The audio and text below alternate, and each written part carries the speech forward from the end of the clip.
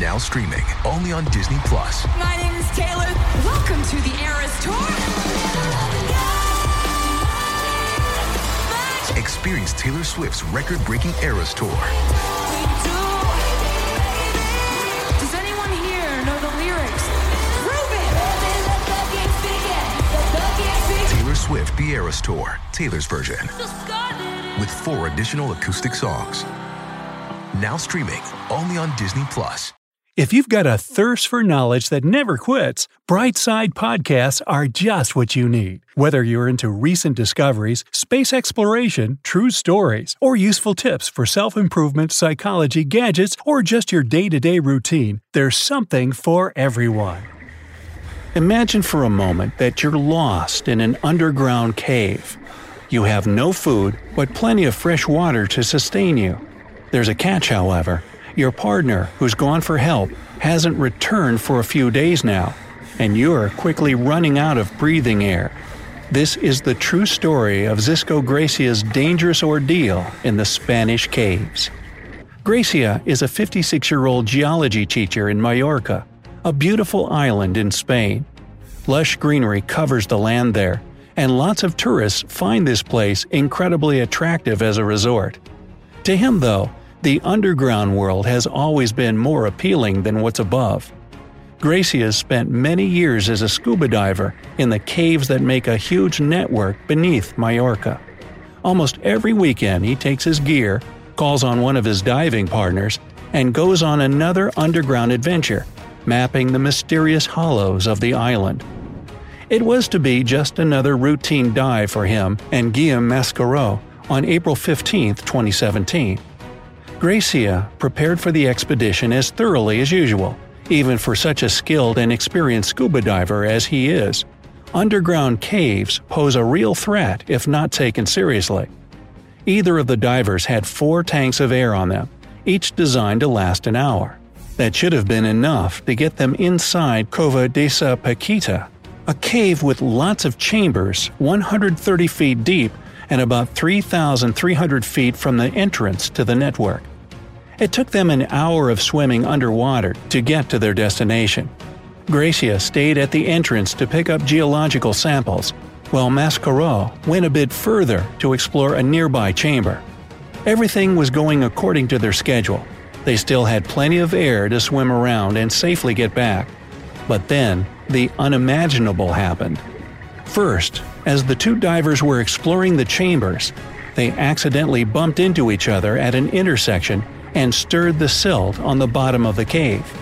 The visibility became 0 almost in an instant, and they couldn't see each other in the cloudy water. But that was far from the worst. You see, cave divers always have a roll of string with them that they tie at the entrance and leave behind them as they go inside. It acts as a guideline. This way they always know how to return to the surface. The string is sturdy because it has to endure a lot of friction. But that day, something went terribly wrong. Barely able to find their way around, Gracia and his partner oriented by touch but couldn't find the guideline. This was a bad sign. Silt wasn't going to lie down soon, and they spent another hour trying to locate the line, but all was in vain. It was apparently severed by falling rocks somewhere along the way back. The situation was growing desperate.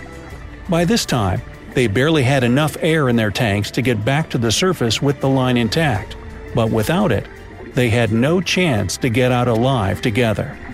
In one of the chambers, there was an air pocket where they could take off their breathing masks and talk. They discussed their options and came to a difficult but necessary conclusion. Only one of them would go back, while the other would remain in the caves and wait for help.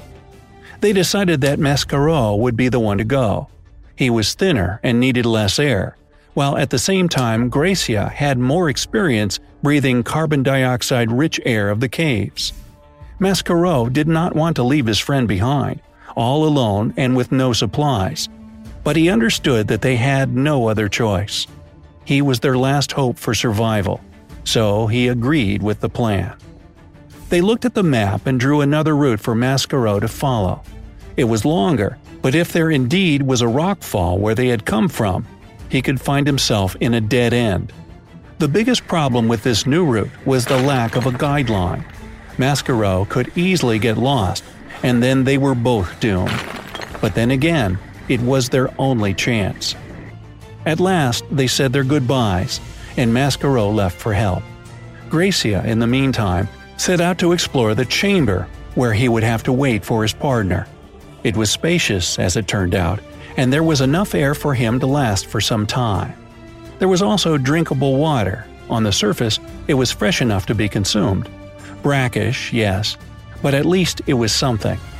Finally, he found a flat rock that stuck from the underwater lake and was able to get out of the water and have some rest. He took off his equipment and started waiting. Now, you might remember that Mascaro had only enough air on him to get him out alive, and that would have normally taken him a little over an hour.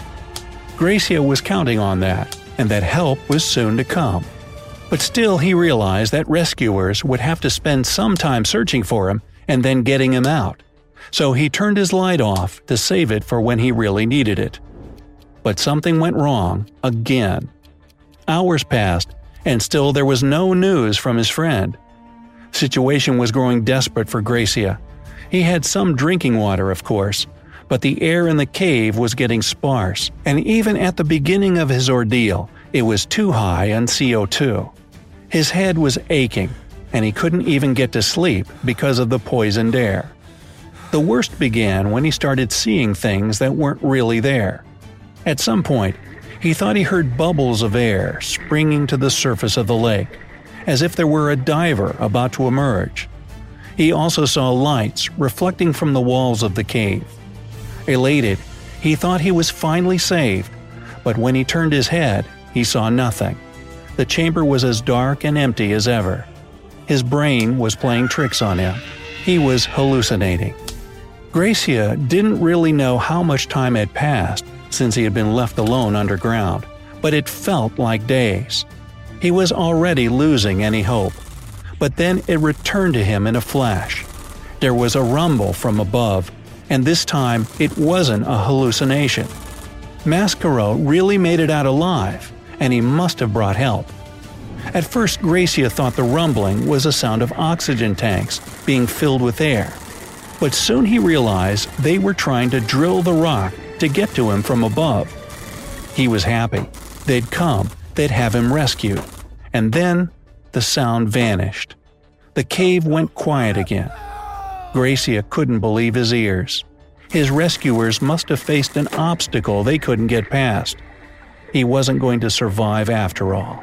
Scared and confused, these were the darkest hours for Xisco Gracia. His last flashlight was at its limit, and he knew he wouldn't be able to get to the drinkable water in the dark. So he just sat there and contemplated his fate. As he was thinking about how his life would end, he suddenly heard a sound again. The air bubbles in the water. He didn't get too hopeful at first, discounting it as another hallucination. But soon, he saw a diver's light getting closer and closer. No trick of mine that. Someone was really coming for him. He sprang to his feet and stared into the water. At last, a human figure emerged on the surface. It was his old friend and another diving partner, Bernat Claymore. Gracia jumped into the water and gave his rescuer a hearty hug, while the man was asking if he was okay and saying how he had been afraid something had happened to him. It turned out that Gracia really spent more than 60 hours in the cave. Guillaume Mascaro safely found his way out and immediately gathered a search party, but the visibility in the caves was so poor that they spent too much time getting their bearings. At some point, the rescue team decided to drill through the cave rock and at least get some provisions to the poor man down below. Yet they didn't manage to do that either. Finally, they made a hard decision to wait for a day until the water clears from the mud and then go after Gracia. This was how they found the man. It wasn't the end for him, though. He had to stay there alone again, while Claymore went back to the team and informed them of his success. It took 8 more hours for Gracia to finally see the light of day again. But, as he himself said, they were 8 happy hours. After more than 2 days in full isolation, without food and with only poisoned air to breathe and barely drinkable water to sustain him, Xisco Gracia was a free man again. Today, 2 years after the ordeal, he's still alive and well, and continues exploring the caves underneath Majorca.